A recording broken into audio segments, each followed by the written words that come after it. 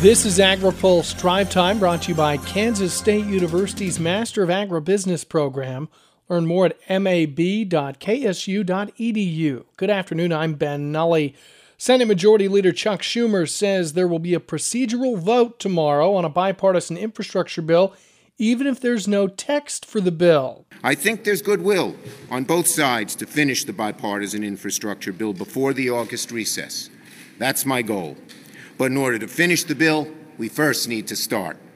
If you're serious about getting a bipartisan bill done, there's no good reason not to support starting the process now. The vote simply means the Senate wants to move forward on a bipartisan package, but Republicans like Senator Roy Blunt of Missouri say they want to see the actual bill text first. I think it's not going to turn out to be a hard vote for almost every Republican to decide we're not going to vote to proceed to a bill that doesn't exist yet. This is not a very high standard to set. We want to have a bill to go to before we vote to go to a bill. Schumer says he's getting his own Democratic members on board with the $3.5 trillion budget reconciliation bill. He threatened the Senate would not adjourn for August recess until that happens. The Senate Judiciary Committee will examine agricultural labor needs during a hearing tomorrow. The committee's top Republican, Chuck Grassley of Iowa, says the committee will review the H-2A visa program, which allows ag laborers into the country on a seasonal basis. He says he'll focus on reforms he would like to see completed. The first is the H-2A program should promote access to stable and legal workforce. And obviously the seasonality of the program doesn't fit Iowa very well. So having a stable and legal workforce involves expanding the program to cover year-round agricultural industries such as we have in Iowa, like pork, dairy, agricultural processing. Grassley also says reforms should involve streamlining the program and the high cost of using it. The hearing begins at 10 a.m. Eastern tomorrow. Here's a word from our sponsor. Kansas State University's Master of Agribusiness program is not your average MBA. We are a business-focused master's degree for professionals in food, animal health, and agribusiness.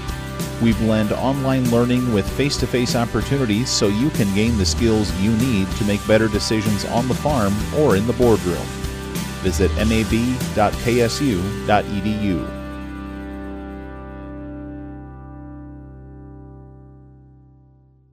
Timber harvesters and haulers may apply for pandemic assistance from USDA beginning Thursday. Secretary of Agriculture Tom Vilsack says USDA is making available up to $200 million for timber producers who suffered losses due to the pandemic. We've heard from loggers and truckers whose livelihoods were significantly impacted that there have been serious challenges for the industry as a result. It caused a major disruption, including lack of access to wood in processing mills. This has been on top of the existing challenges that this industry has faced from natural disasters and trade issues. The program is called Pandemic Assistance for Timber Harvesters and Haulers.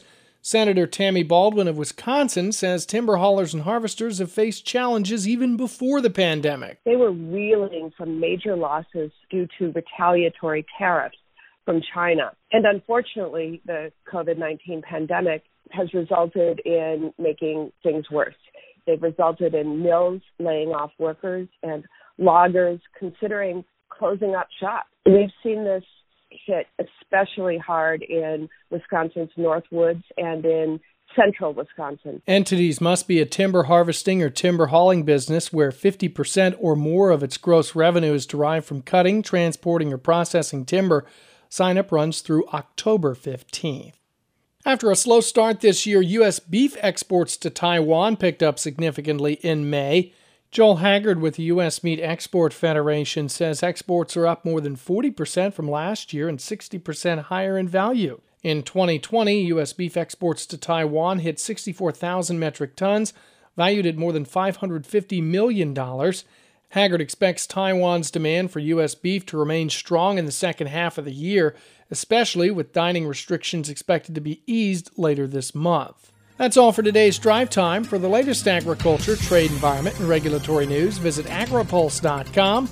In Washington, I'm Ben Nulley.